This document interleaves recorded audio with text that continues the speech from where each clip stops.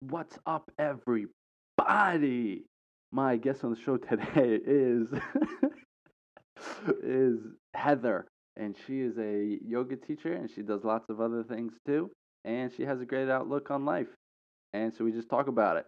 I hope you enjoy the episode. Here we go.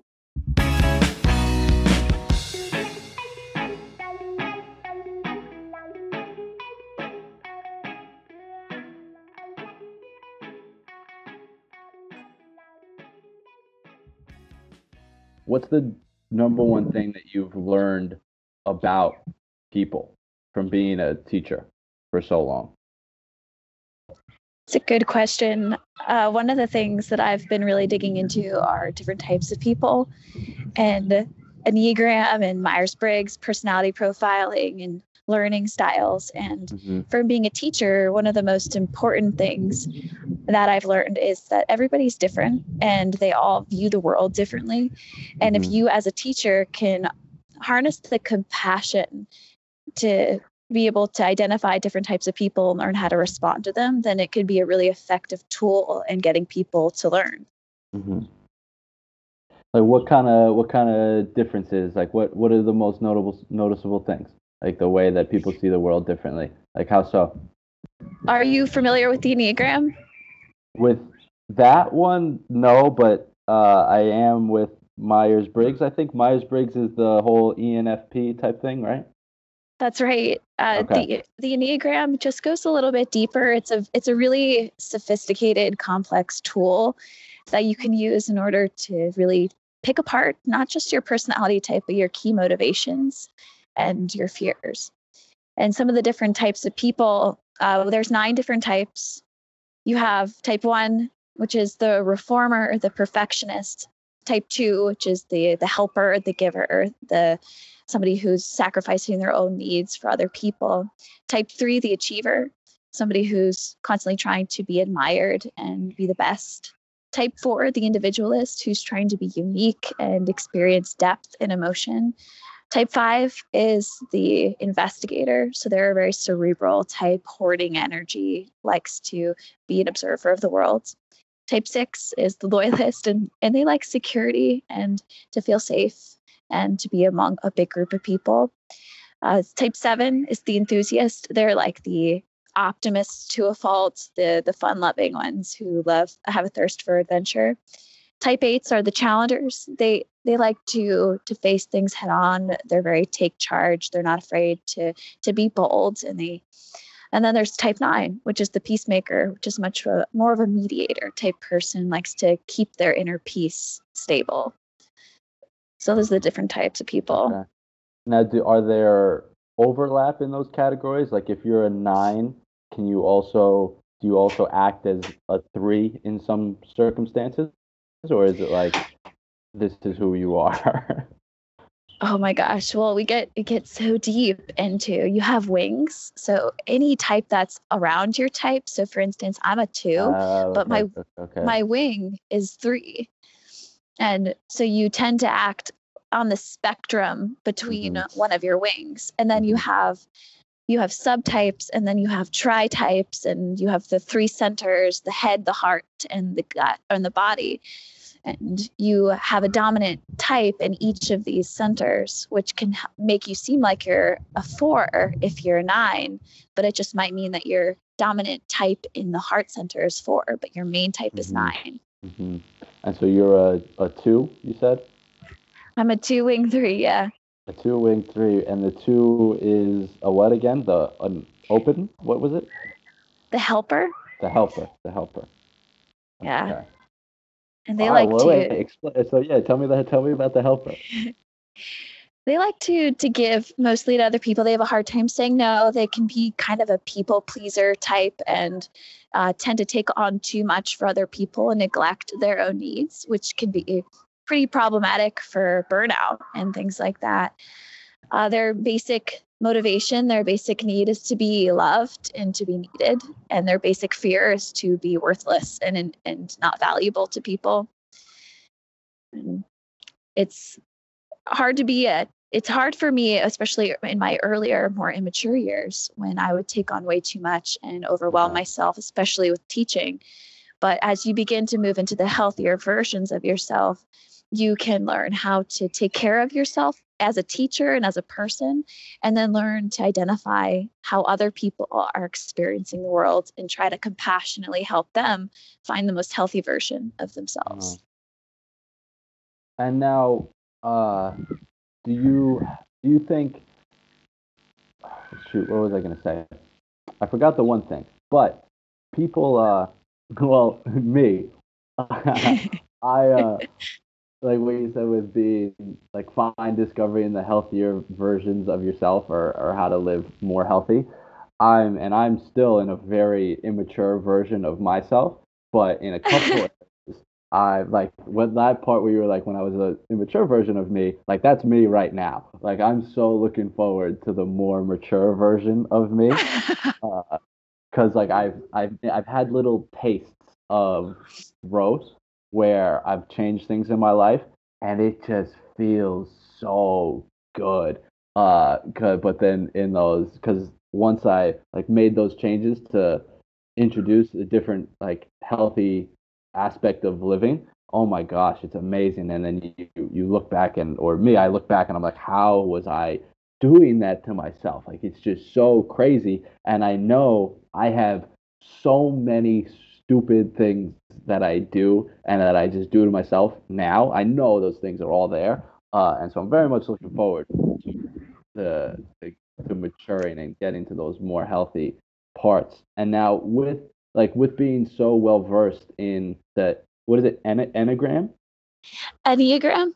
enneagram, do you kind of use it to not analyze, but kind of look at your students in a different way and try to figure out which number they would fall in so you could best interact with them? Is that how you use it on a daily basis, or how? Yeah, I want to go back to what you said about growth really quick and just tell you that like it's so not linear. It's so all over the place. Okay. I know I experience growth in some areas, and then you experience disintegration in other areas, and Uh-huh. it's just this constant ebb and flow. So when we get to the healthy versions of ourselves, sometimes we're introduced to a more trying period in our life where Mm-hmm. we are experiencing disintegration, and that's Mm-hmm. okay. Like Mm-hmm. that's just life. But Mm-hmm. when it comes to using the Enneagram on a daily basis, I do use it with my students, but primarily I use it with my staff and my Uh-huh. interns and Nice. people around me. It just helps. It helps them move into a place of self discovery and Yeah.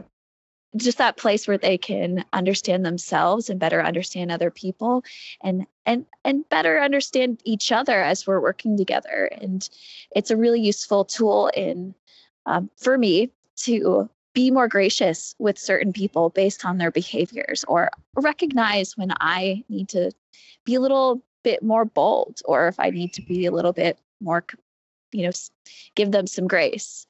It's Mm-hmm. been useful in discipline for sure.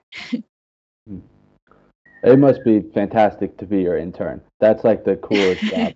That must be phenomenal. And so wait, so do you have your interns and your coworkers? Have they all taken it? Oh, you bet. Uh, and then does like everybody, do you share it with everybody? Does everybody share what their results are, or does everybody kind of keep it to themselves? It depends. With my staff, we'll share it with everybody and we'll talk about. And I've put together a few presentations on what the Enneagram is, how you can use Enneagram with leadership, and Mm-hmm. learn how to be a life-giving leader through the Enneagram. And then when it comes to my interns, normally we'll just talk about it one-on-one. We'll go through Myers Mm-hmm. Briggs, we'll go through Enneagram, we'll go through Strength Finders, just to be able to dig deeper into themselves and figure out where they can really utilize their strengths Mm-hmm. in whatever they do. Yeah.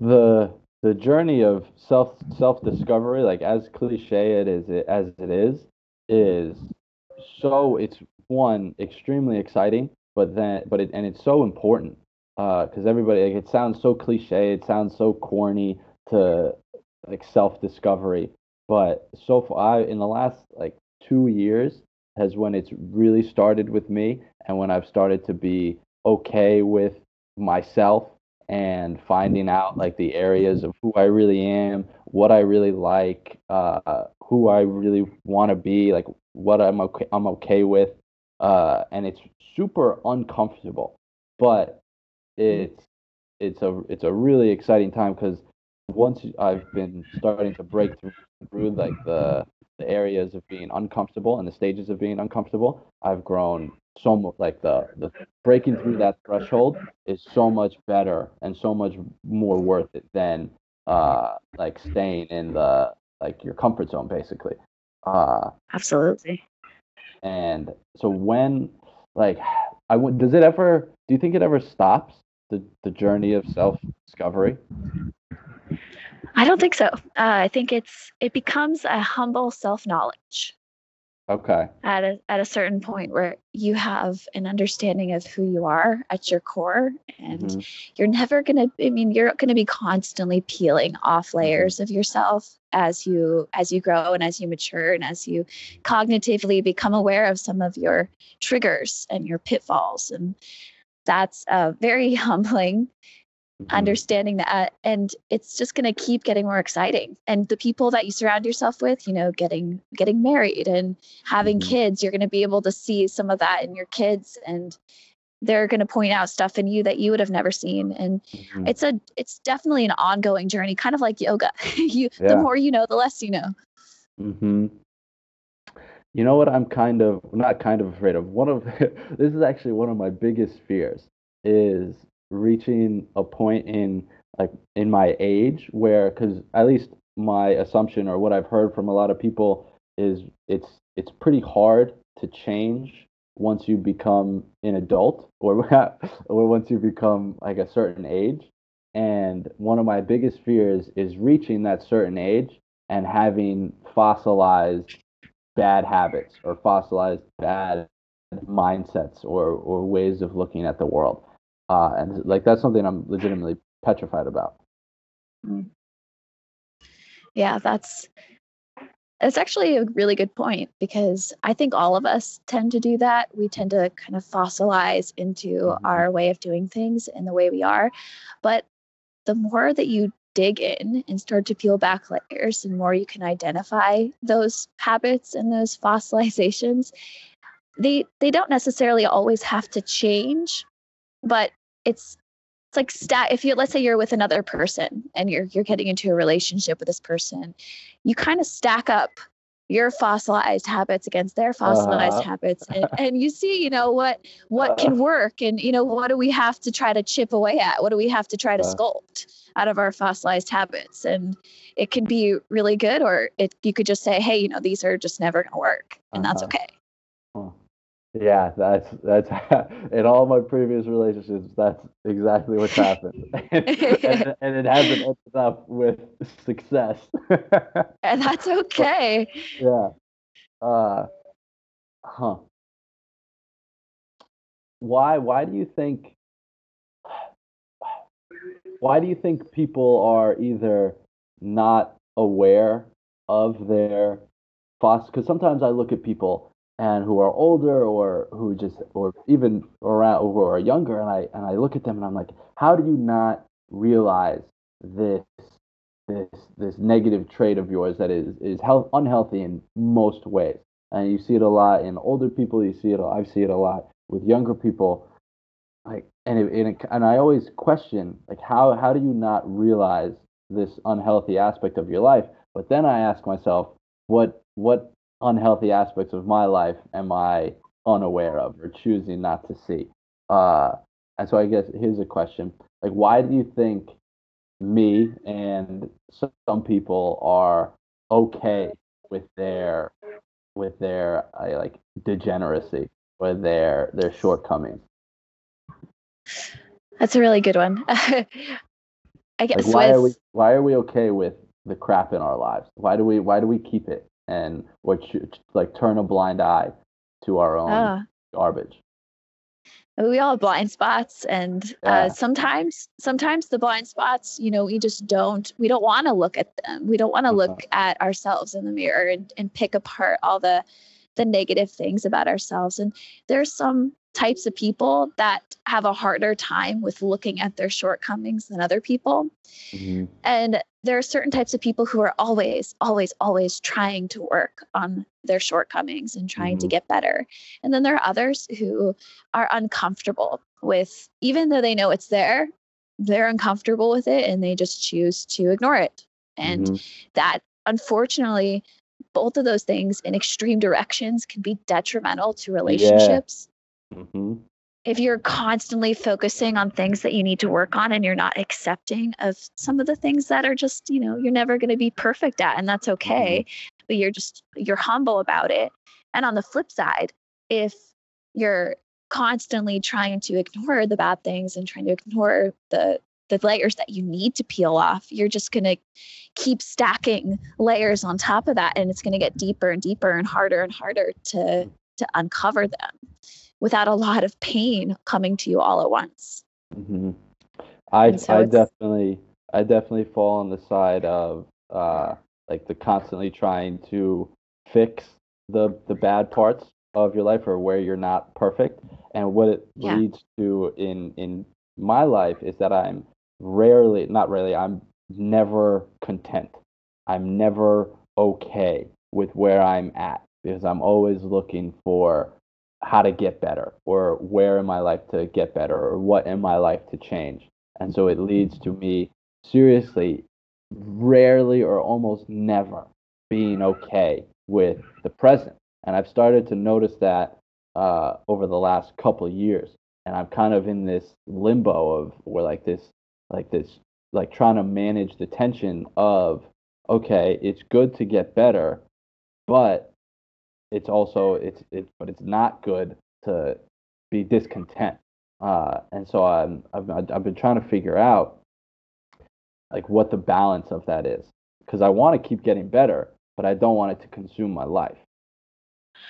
Yeah, that reminds me. And first, I want to say that you can never type somebody else from the outside in. It always comes from the inside. And so you always kind of look at the different types and you see, okay, that makes me feel really seen and really vulnerable. And so that might be me.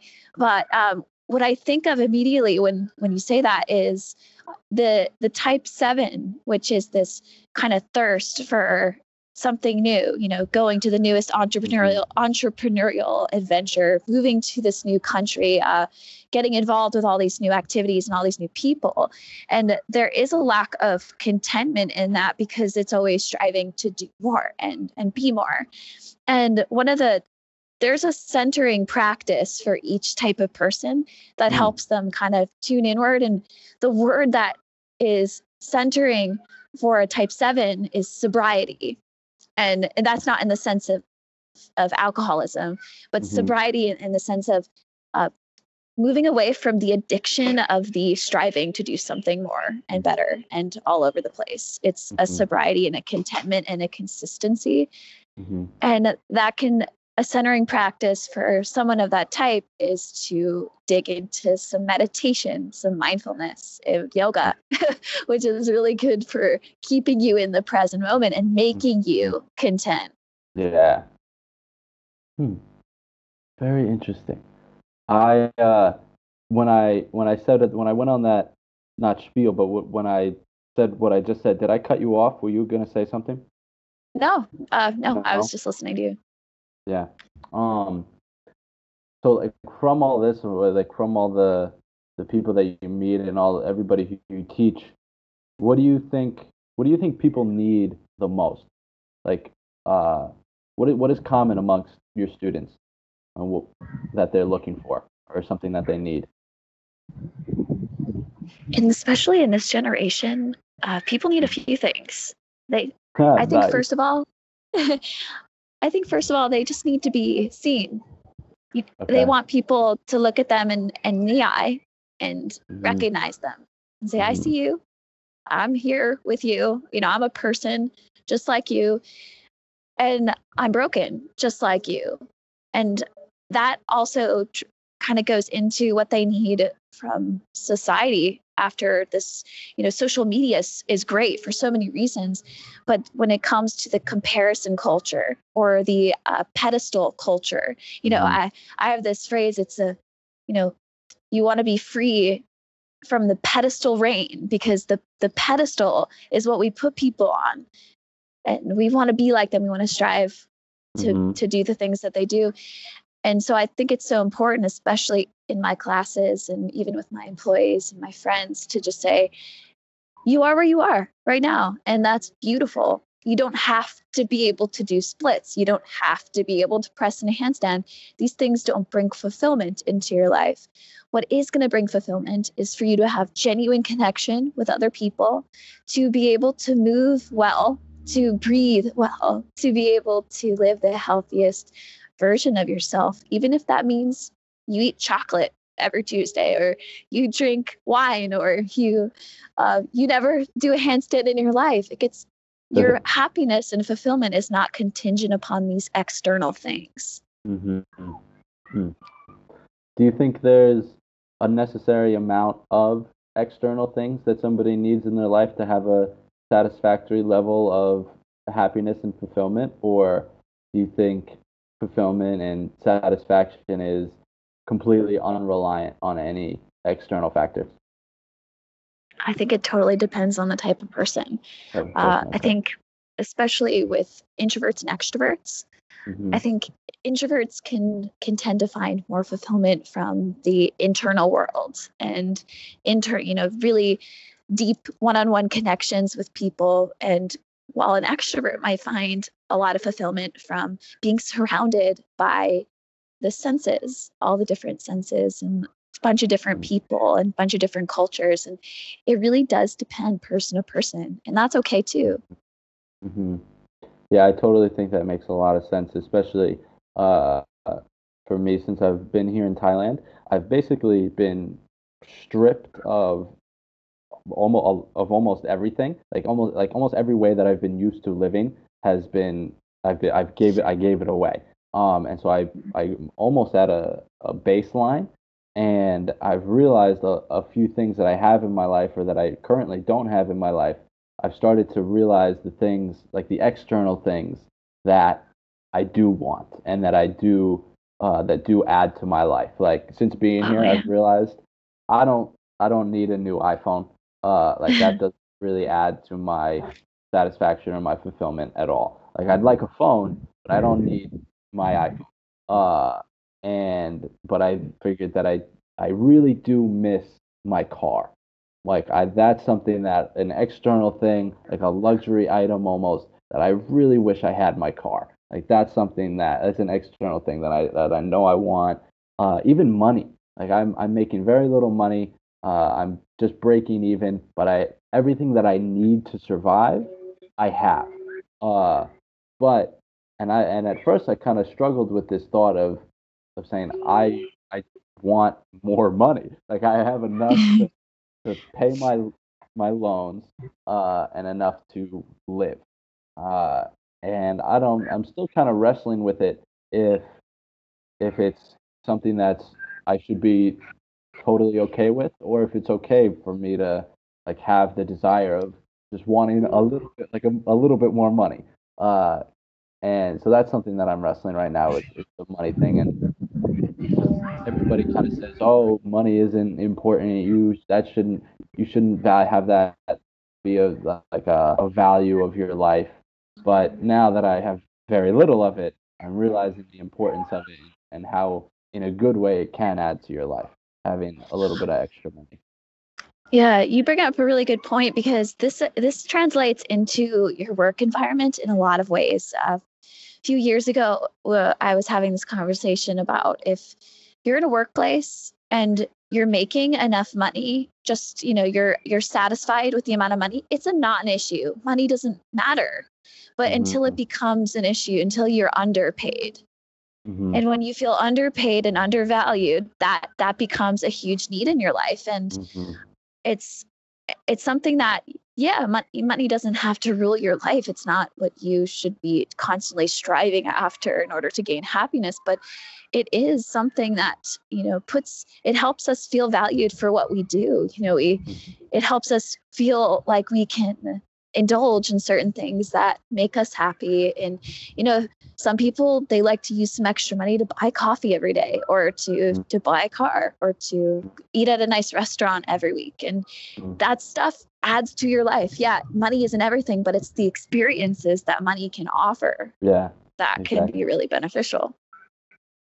And that's one of the reasons why I'm really happy of reaching this baseline, because it's forced me into reassessing a lot of my life and reassessing the value of money, reassessing the value of possessions, reassessing the value of the material things, the clothes that I have in my closet, what I really want, what I really don't care about. And so I'm super happy about this, even though it's been a struggle every single day. Like, I would not quickly say I want to do this again, but it's taught me a ton. Um, but it's been a big struggle for sure. But I've reached a good baseline, and it's helped me reassess a lot of things in my life. So I'm happy to bring those lessons into the future. Yeah, that's awesome. Yeah. You said how the thing that people need most is being seen, genuine connection, and their health. How do you think, like, diet and exercise and overall health is, how closely linked are diet, exercise, and somebody's overall wellness?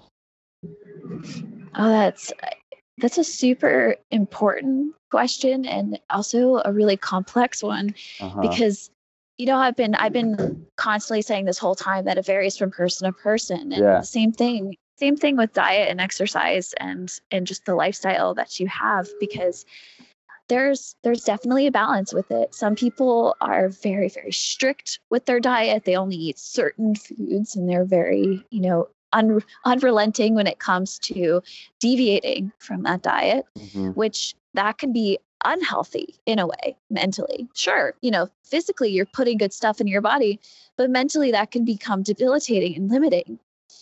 Same thing with exercise. You can get super into exercise and do it way too much, which Hmm. can be really detrimental to your health and your sleep. Or you can do it too little and not gain the benefits from it, as far as cardiovascular endurance, strength, and flexibility and mobility, balance, and setting yourself up for health later down the road. So I think everybody should find a balance that works for them. Sometimes the best diets are the most boring diets. Hmm. just just eat real whole foods the best you can, fruits and Hmm. vegetables, drink lots of water, and don't be afraid to indulge every now and then. Don't be afraid to eat chocolate. Don't be afraid uh, to eat ice cream. I'm an advocate for don't deprive yourself. Find moderation and Hmm. find just a nice balance with it. And then Yeah. with exercise, do different things. If you're not an elite athlete, or you're in a bodybuilding or aesthetics competition, you may not need to train so specifically for one thing. Hmm. Let your body experience different things. Do yoga. You can lift, you can run, you can do the things that you enjoy with the people you enjoy. That's cool. Wait, do you want to hear something really funny about ice cream and Thai people? Yes. Yes. So I love ice cream. It's like, that's my go-to. I love it so much. I have a romance with ice cream. I think about it during the day. I like Yes. to think that ice cream thinks about me. I daydream about it. Like, it's something I look forward to. I love ice cream. And my neighbor, her children are my students. And actually, she's my student too. She's a part of one of my adult classes. And I always hang out with them. And a lot of times we'll go and get ice cream together. And one day, the mother, she asked me, she goes, John, why do you like ice cream? And I thought that was such a weird question to ask, because nobody ever in my entire life has ever questioned why me or anybody else likes ice cream.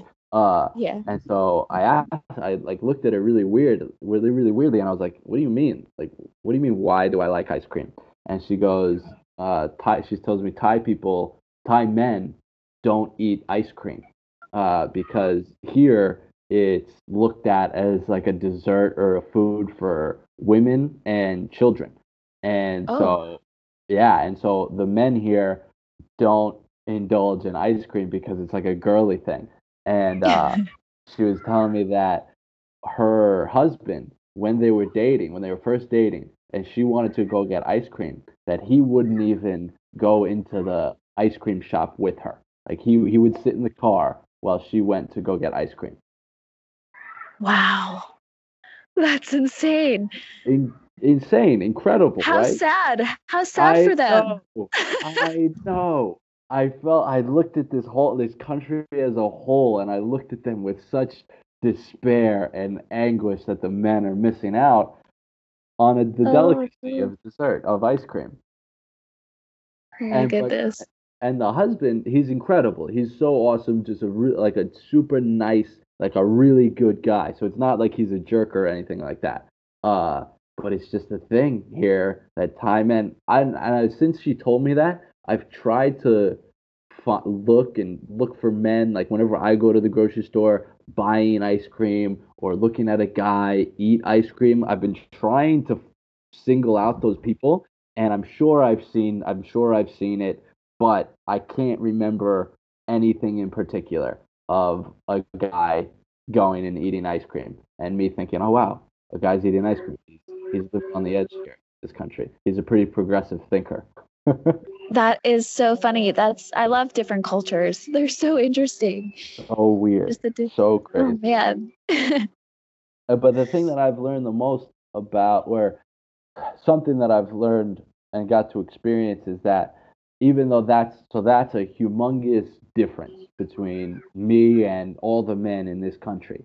And let's take that as an example. Like on the outside, we're very different in that regard. But what I've learned since being here, and through reading and through traveling, like before this, I've come to the conclusion that on the core of who people are, like the deepest part of who we are is totally completely the same. Like I can look at a Thai man in the face who has different color skin than me, who has different bone structure, who has different hair, who was raised in a totally completely different way. Our mindsets, the way we think is so different, but we get to look at each other and we can connect. And I could look at that person who is on the outside totally completely different than me in almost every way, and I know that we're all the same, and that there's just a a collective human quality in everybody, and that deep down we really all want the same thing. We all want to be loved. We all want people to love. We all want responsibility, and we all want to have fun.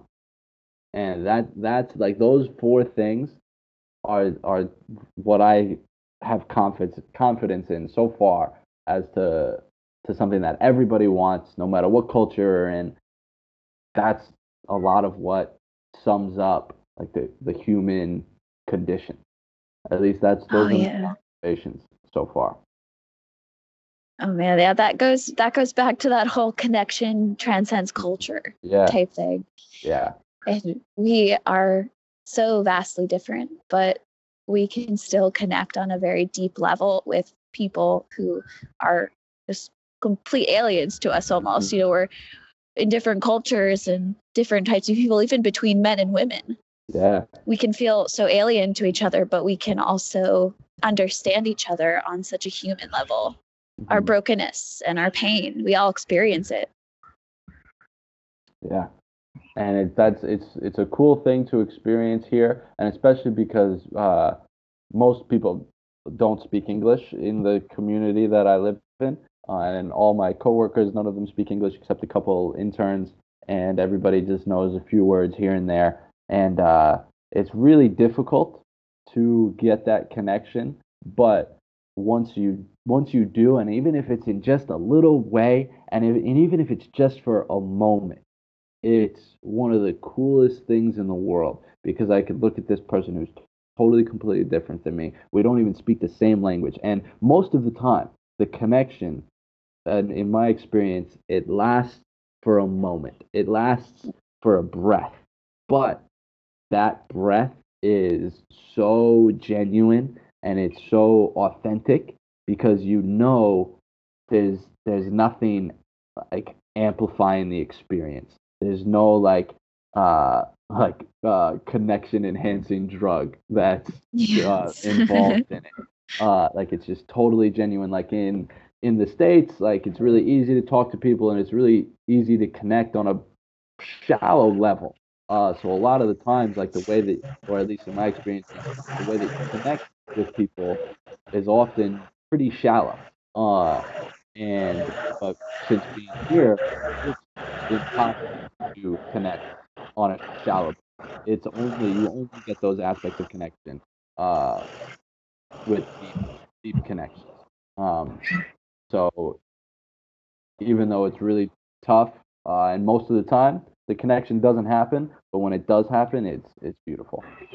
Oh, I love that. I absolutely love that. Yeah. Um, you said something about well, the three things that you said about being seen, genuine connection, health, and balance. You talked about a lot, but what does being seen mean to you? Like how are you best seen? Well, I think first it comes from being really present with people. With me, particularly when somebody is giving me their undivided attention, Hmm. when somebody is looking at me in the eye, and when I'm explaining something, whether or not they fully understand what I'm saying, Hmm. but they can look at me and they can say, "Yeah, that makes sense," and they're not waiting for their turn to speak. They're not waiting Yeah. to throw their 2 cents in, but they're Hmm. genuinely listening and they're interested, and maybe they ask more questions, and Hmm. it makes you feel heard, it makes you feel seen. And Hmm. it also, when people look at me and they just say, I I know that there is more to you than what you what you are on a regular basis. The masks and the hats that we Yeah. wear. we Hmm. we wear the hat of teacher, we wear the hat of boss, the Hmm. the hat of coworker, of employee. And all those different hats you wear, they can give a different part of yourself. But Hmm. it's nice when somebody looks at you and says, yeah, there's something more. There's Hmm. more to you, and I kind of want to figure that out. How does somebody do that? How does somebody interact with you in a way that you know that they're seeing you on a deeper level other than just the hat that you're wearing? That's a tough one because it's not always the right time for somebody to go deep with you, and Uh-huh. things like that. But normally it comes from a place of, hey, let's sit down and let's not just talk about surface level things. Let's dig Yeah. into some of the hard stuff, and let's be vulnerable with each other. And because vulnerability is something that's really hard, Hmm. especially for somebody like me. And I put on this mask, the as a heart type. We wear these masks where I portray like I don't have any needs, and I prefer to meet other people's needs. And I sometimes I fall into this Hmm. pride that I can meet everybody's needs better than they can meet mine. And Yeah. I can suffer through bad situations because I'm strong enough and Uh-huh. I can do it. But when somebody says, hey, take off that mask, really tell me what you need. Like, let's Hmm. talk about it. Let's talk about your pride. Let's talk about, how your needs aren't being met, or, how I can help. That's something that's super important, I think, for people to say, like, who are you behind that mask? Like, what's your, what's your main thing that you hide behind? Is it Yeah. pride? Is it, you know, whatever it is? Hmm. Now, how do you manage the tension of now? Like, are you talking about the people who can look at you in that way and interact with you in that way? Are those just the people who you're close with, or are those people who you sit with at lunch? Or is it or things like that just reserved for those in your circle, or is it open to the your coworker or the person who you uh, commute to work with? Like, is it more open than just the inner circle? Oh my goodness, John. I will say that I used to be a lot more just, nobody needs to know anything that's going on with me. Nobody needs to know that I have any issues. I'm great. I'm great. How are you? How can I help you with your issue? The older that I've gotten, the less I really care about people knowing kind of the brokenness inside me. And being a teacher, you always kind of feel like you have to be this picture of perfection or put it on a pedestal, whatever that is. You need to be this example. But I found that sometimes portraying yourself as you got it all together, it's counterproductive to what you're trying to help people with.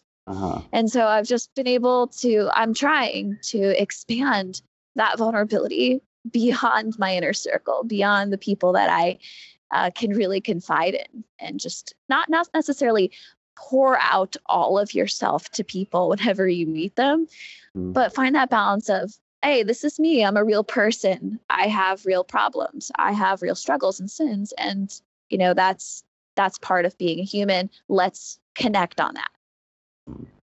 As you said that, like I'm doing it right now. Like I physically started rocking back and forth because of being anxious about thinking about doing that in my life. And I'm literally clenching my legs right now with my hands because goodness. Just the thought of that that stresses me out of doing that, because that's me. Like I'm that version of you right now, is that I get so uncomfortable letting people in to the actual like dark parts of me. And the most twisted part about it, like it's not laughable, it's not a good thing at all. Like there's no way to look at it as an okay thing.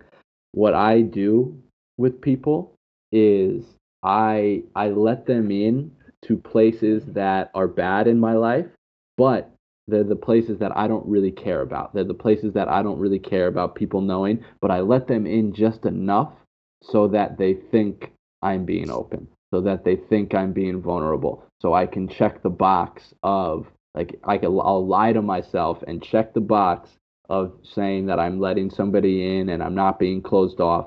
But in reality, the deep, dark, evil parts of me, like I keep those to myself. But I let people in just enough to kind of get them off my back, really. Of saying like, oh no, John's pretty honest. He told us that thing. He's not hiding anything.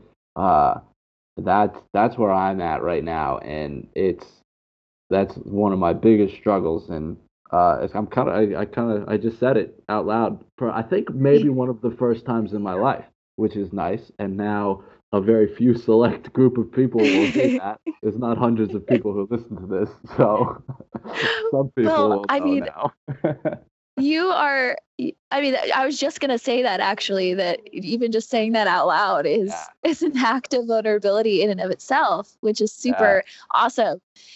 And I don't think you're alone in that. I mean, I could say the exact same thing. We all have thought through some of our vulnerability. We've packaged it and we send it out into the world, and we're like, this is my vulnerability. Here you go. And the rest gets kept inside. And so it takes a lot. And it's not just hey, how are you? What's your deepest, darkest secrets? It's, it takes time to peel off those layers. And I don't think those are things you necessarily need to share with everyone, but people that are closest to you, like, that will uncover itself after time. Yeah. And that's okay. Now I'm afraid of the people who do listen to this podcast asking me about it. And say, oh my gosh. I'm your friend. You gotta actually let me in. Now I'm afraid that's gonna happen. It's true. And I think one of the most important things for people to do, if somebody is, excuse my language right here, but if somebody's really sharing their shit, then I think it's so important for people to be non-judgmental about it. And it can really close you up when you tell somebody something and they react in a way that's really judgmental. It can cause a wound to this openness that you're trying to cultivate. And so, you're not going to encounter everybody being non-judgmental. It's just not possible. But it's, whenever you do encounter that, reminding yourself, like, it's okay, that's on them. but I'm going to continue to let myself be open and not be wounded by judgment. Yeah, and that's the thing. I think I do a really good job at understanding other people and understanding other people's faults, but I don't do a good job at trusting other people to understand my faults. And I think that's one of the roots of me keeping all that stuff in. But it's like this weird, this crazy, like what's the word? When something is what's the word? Dang it! But Catch I do it 22.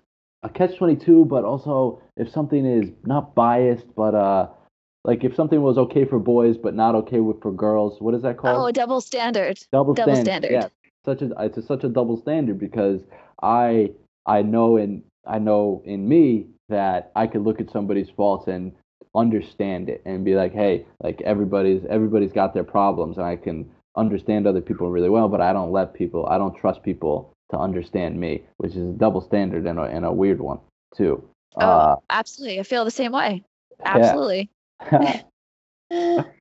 uh, oh shoot, what was I gonna say? And Oh, sorry. no, don't worry. I forgot about it anyway. Very good.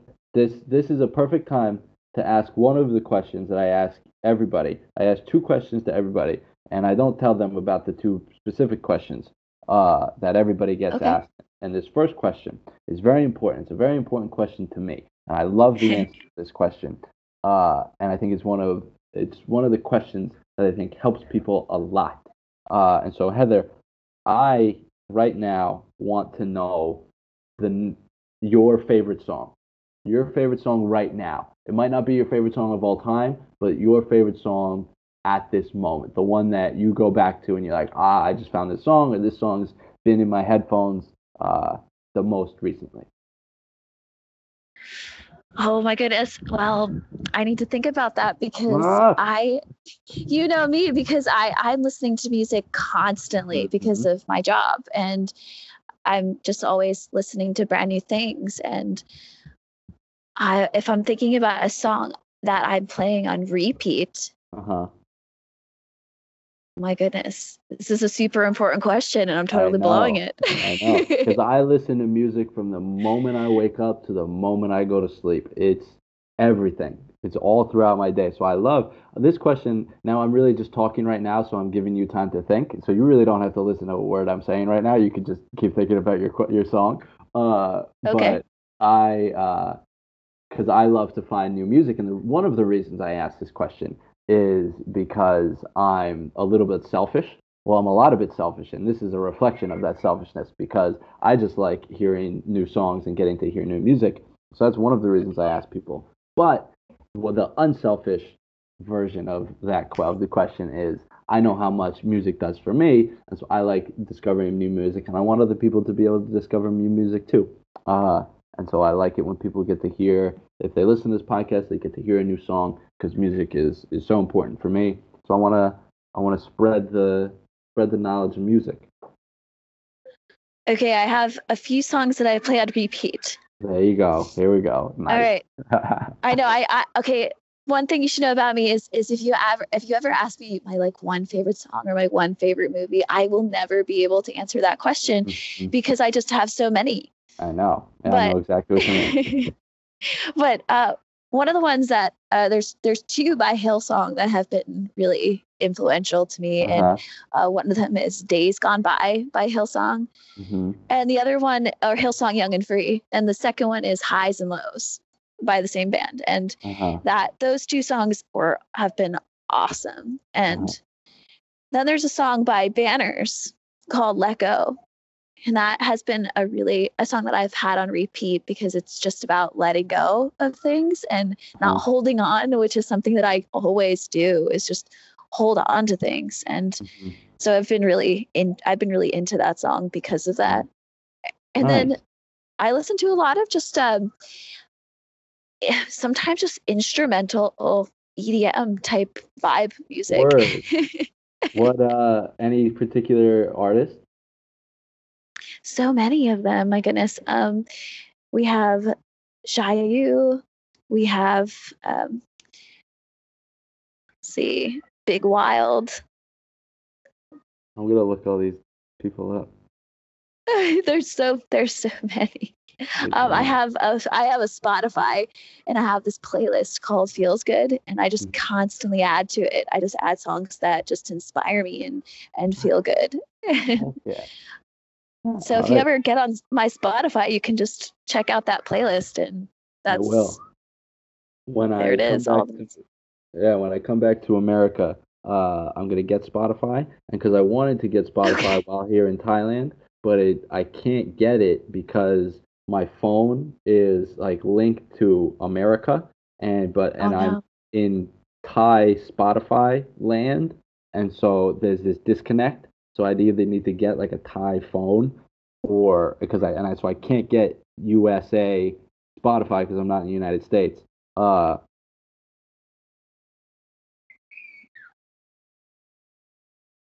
I Everybody says Spotify is so much better. I've had a little taste of Spotify, and I've wanted to make the transition to Spotify now for like 6 months, and I haven't been able to do it, which is really upsetting.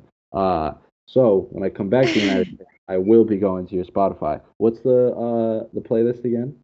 What's it called? It's called It Feels Good. Feels good. Feels good. Nice. Feels good. Yeah.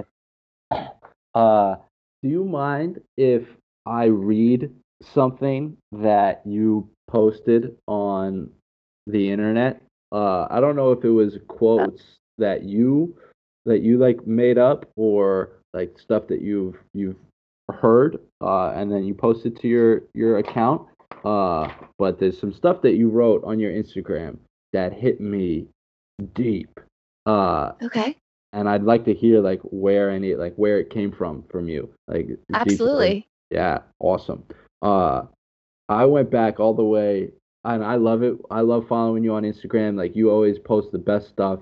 Like it's so awesome. Like you're one of the Thanks. people. Like a lot of people will post like have captions or post pictures that are more than just like, hey, look at this picture. But I whenever I have to click to read more of the caption, on almost 100% of the people, I don't. But yours are the ones that I always read. Whenever you post one and it's Oh, long, I read it. Most other people, I don't. Uh, I'm so but honored. Thank yeah, you. yeah. So the things that you post are awesome, and I wish you posted more. Because I love it, and I know. I'm sorry. it's okay. Because the things that you have posted are incredible, absolutely incredible. But this one Thank you.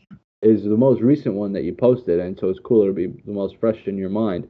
And I think it's one that Ah, stood out to me the most. And here I'll read it. I guess you know what I'm talking about. The one from the 10th. Uh, yes. yeah. It says, "You say, uh, heart hurts beyond a break, a sinking, longing, deepening ache. The separation of mind and heart starts to tear my weary soul apart.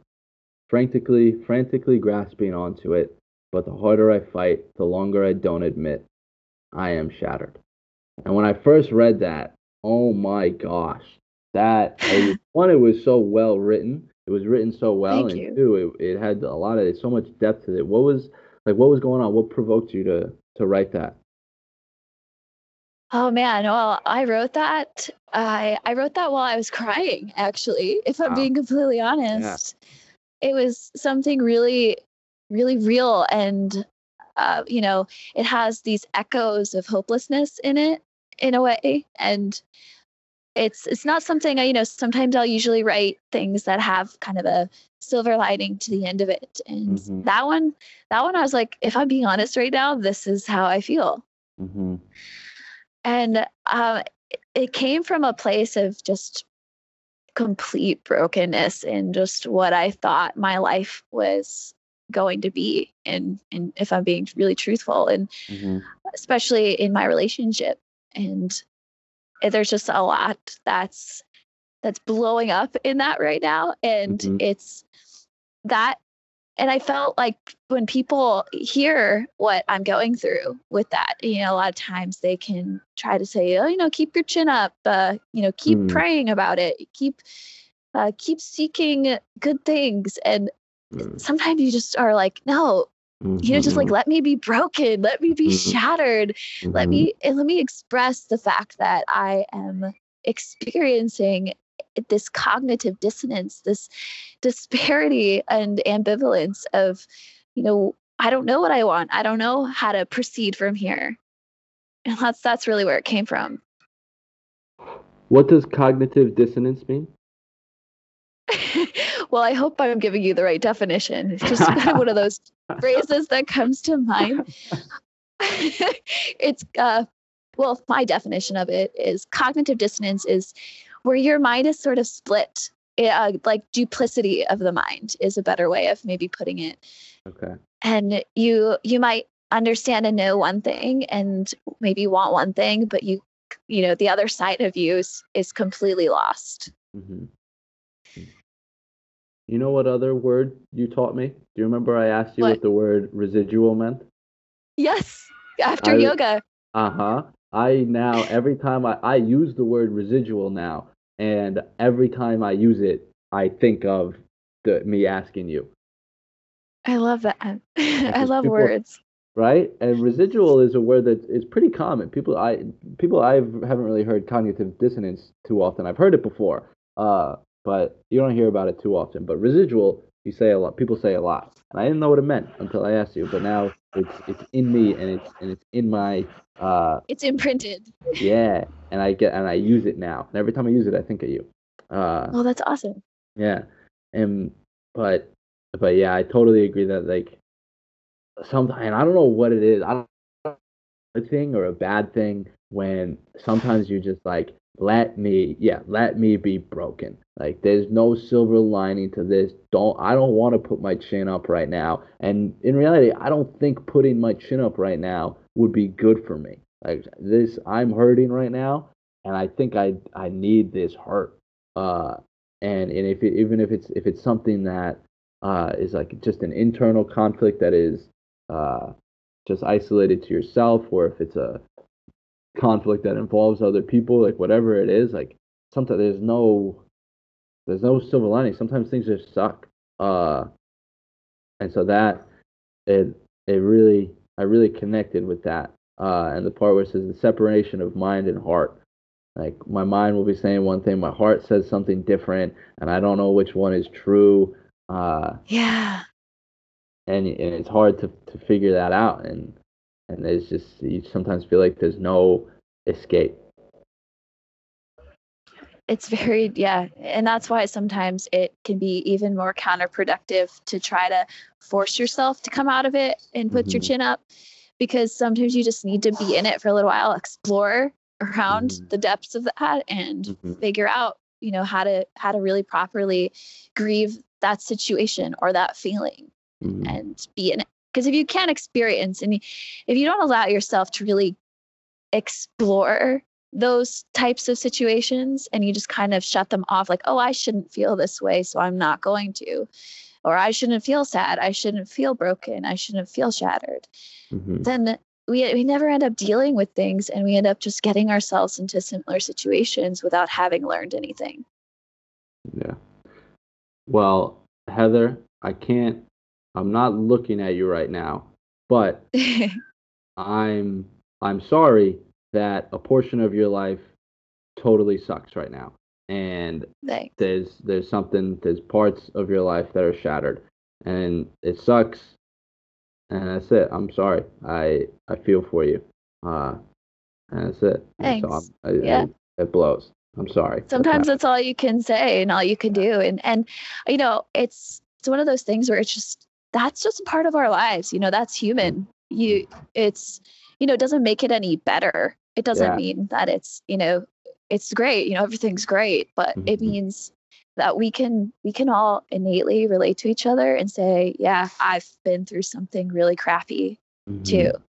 Hmm. And so I'm here. I'm with you, connected, heart to heart.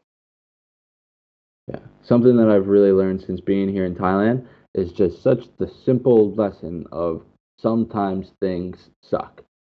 Yeah. And that's it. And like there's not that it's supposed to suck, but like suck is going to happen. That it will. There's no way around it. Like there is always gonna be crap that's going on. Uh, and this is I've done some reading on Buddhism since being here, and have talked to some Buddhists, and have just been exposed to it on a deeper level since being here because this is a Buddhist country. And one of their, like, I guess not mantras, but like aspects of their faith or way of life is that life is suffering. Yeah. And the way that at first when I heard that, I was like, that sucks. And I was like, I don't get that at all. And at first I was like, that's stupid. I was like, that doesn't make any sense at all.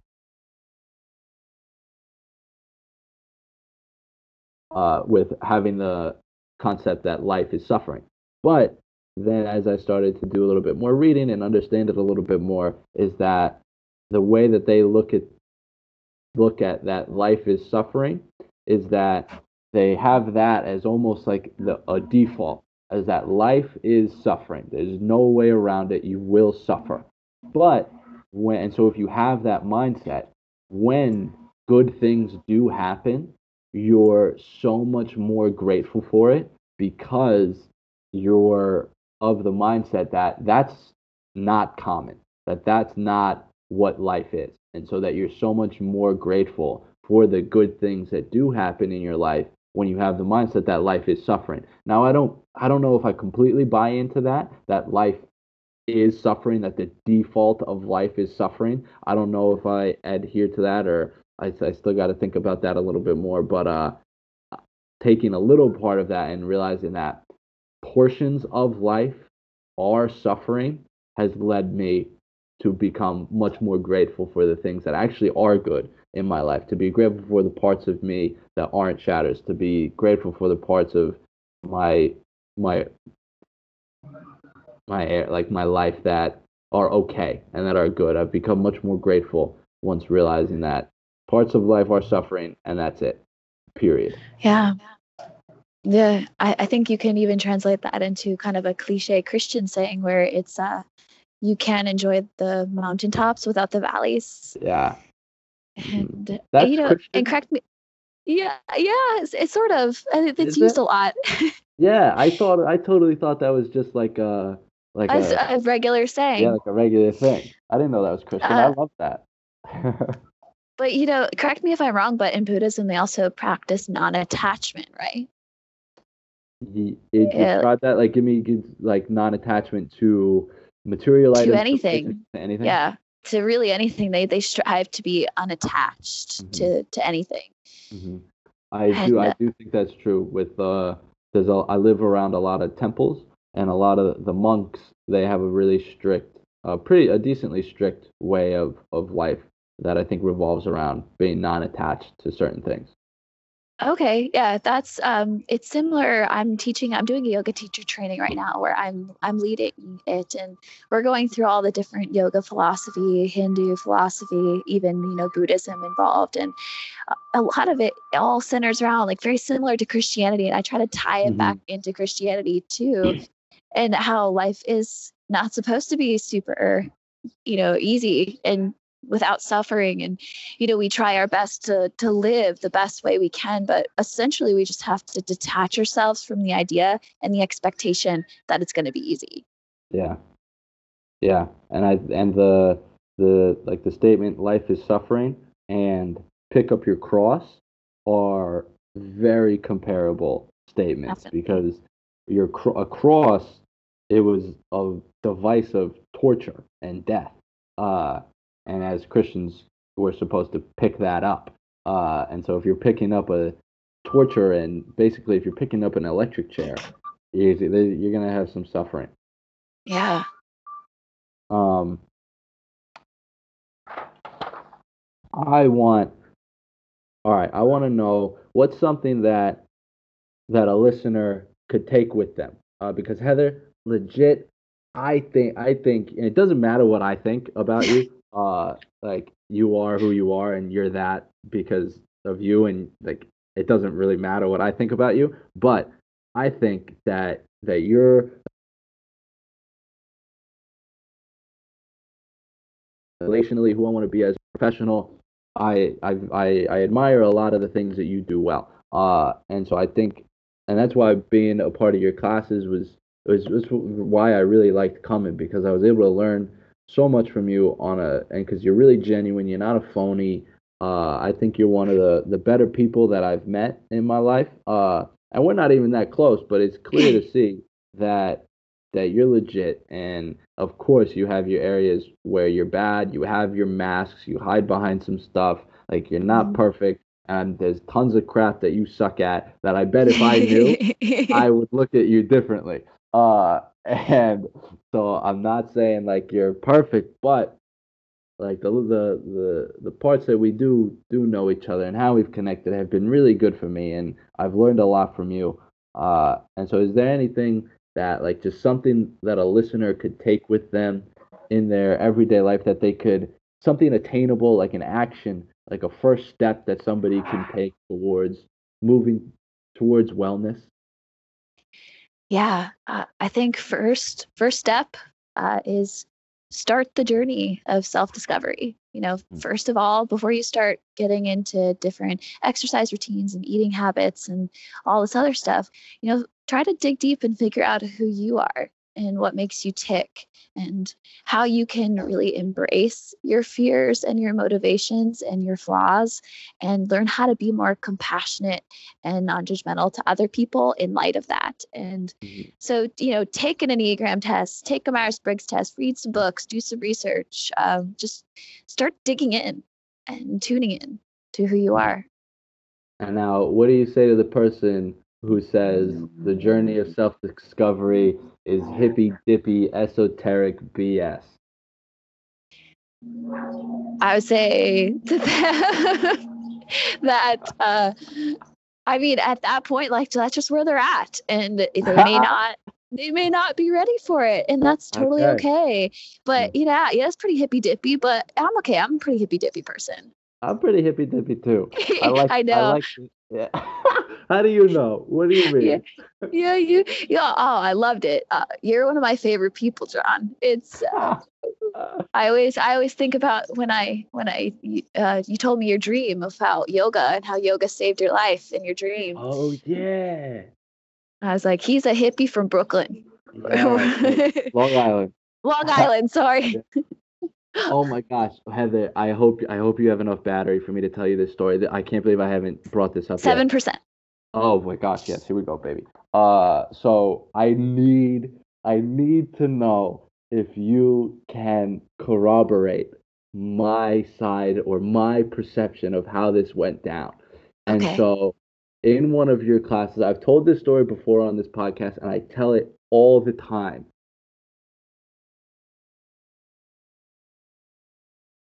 So I hope you remember this, because this was an important aspect of, like, this was an important event in my life. And so I Okay. always I always knew that at some point while I was in yoga, I was gonna fart.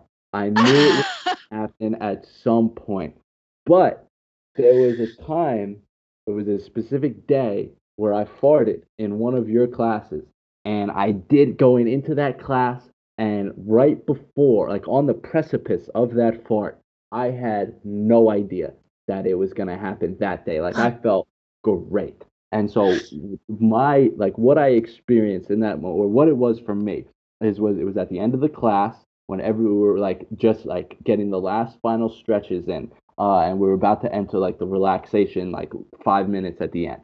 Uh, and so everybody was super quiet, and we were in a deeper stretch, and I had no control over it at all, and it came like a thief in the night and Oh just my. went out.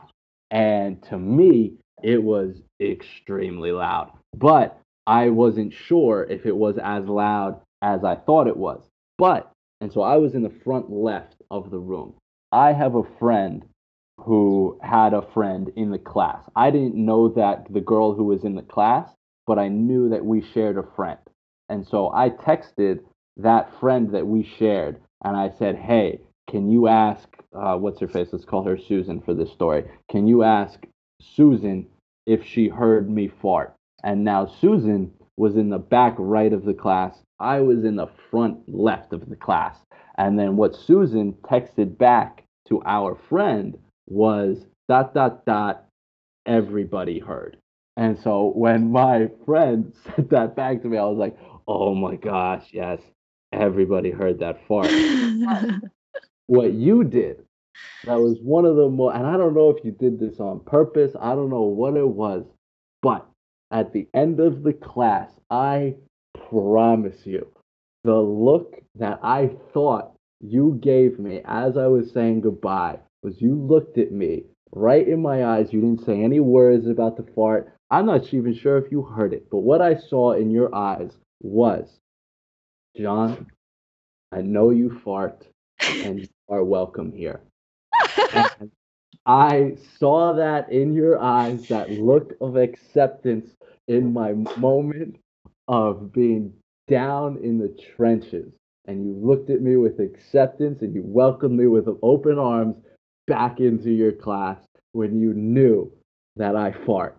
And I felt like you have no idea. Like after that, after you gave me that look, I was like, everything's gonna be okay. That's the best story ever. Do you remember that?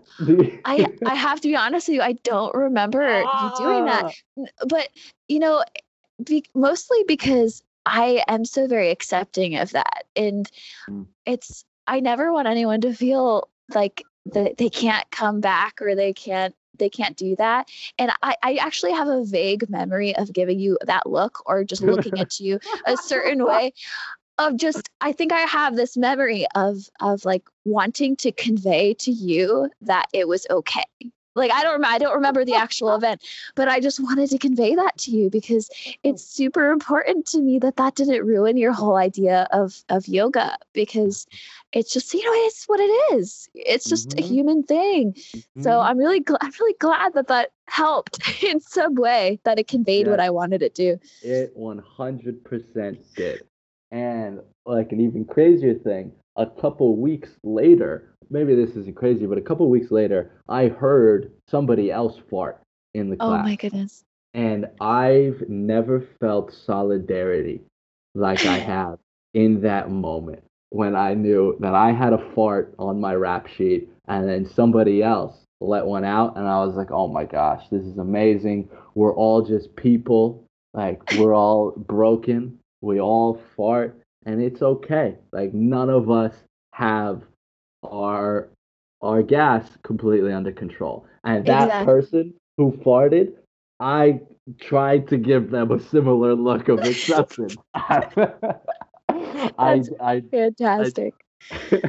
and I'm sure there's a good chance that it came off as just creepy and kind of weird, but I tried my best to let that person know that they were accepted, and it's okay that we all fart. Uh, I love it. I absolutely love it. That's the best. Oh my goodness. Thank you for reminding me of that. Yeah, I've been wanting to tell you that for a really long time. That how that happened.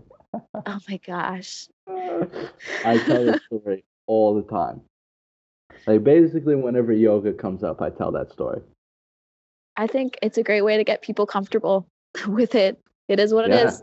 hmm I wish we had more time, but I want to know. I want to know. I don't want to get into anything else before asking this last question. And this is the second question that I ask everybody. And I like that they're surprise questions because I don't want them to be too thought out or scripted. Uh, so what? And this is a cliche question, but it's a beautiful one. What's your favorite thing about life? My favorite thing about life, truthfully, it's probably the way that and I know I've used this word endlessly during this whole time, but it's connection Mm-hmm. with other people, not just other people, but with animals, Mm, connection with nature. The fact that connection can even transcend species. You can have a mm, connection with an animal, and it can be, deep, at least to you. And I think that's one of the most beautiful parts about life is that we mm-hmm. are all connected. And I know that sounds really hippy dippy, but it's something that I've experienced, and Mm-hmm. I can't get enough. Mm. What's your favorite way to connect? I love connecting one-on-one, eye to eye, even though in like this too, because even though we can't Yeah. see each other eye to Yeah. eye, but just one-on-one is so special to me. Mm-hmm. Getting to know each other's hearts. Question. Connection is a big part of it. A lot of people will say connection is their favorite thing about life. Connection and discovering the unknown are Oh two yeah. things that virtually every single person has said. There's only one person that comes to mind who said something other than that. I'm sure there's been one or two other people who have said something other than connection and discovering the unknown. But I can only think of one right now, and so I think that says a lot about humanity, and Oh yeah. that when people are provoked with that question, that they answer with connection. Oh, wow, that's deep. I love that. That's powerful. Mm-hmm. And it's something that I know I run away from a lot, and I'm sure other people run away from it as well. But it's the thing that, arguably, the thing that we need the most. Absolutely. Incredible. Heather, this was awesome. I had an absolute blast. Regardless, I have 0 people listening to this episode. I'm so happy about it. I loved it. Me I too. learned a lot from you in this. I appreciate it a lot. And I'd love to have you on again sometime in the future. And I'd love to just call and not have it be a podcast. I love that. Yeah, anytime. Yeah. It's so fun learning from each other. Yeah. Preparing for this podcast, it was so cool because I just got to reread all your stuff, and just talking to you now, I feel like my insides feel good. Like my insides feel better. Like I've been added to. That's a good way to put it. Oh my gosh. Well, that's an honor to be able to give you that feeling. So, Yeah. and I've really enjoyed you being really real with me and also non-judgmental. Like, thank you so much. Yeah, of course. Heck yeah, Heather. Awesome. All right. All right, Heather. I will talk to I you hope soon. you have a good night. I will. I'm going to go to sleep now. All right. Good night. Good morning. Good morning. Bye. Heather, thank you so much. Thank I had you. a blast. I will talk to you Same. soon. All right. Talk to you soon. Right. Bye. Bango. There's the podcast. Thank you so much for listening. I hope you enjoyed it. Until next time.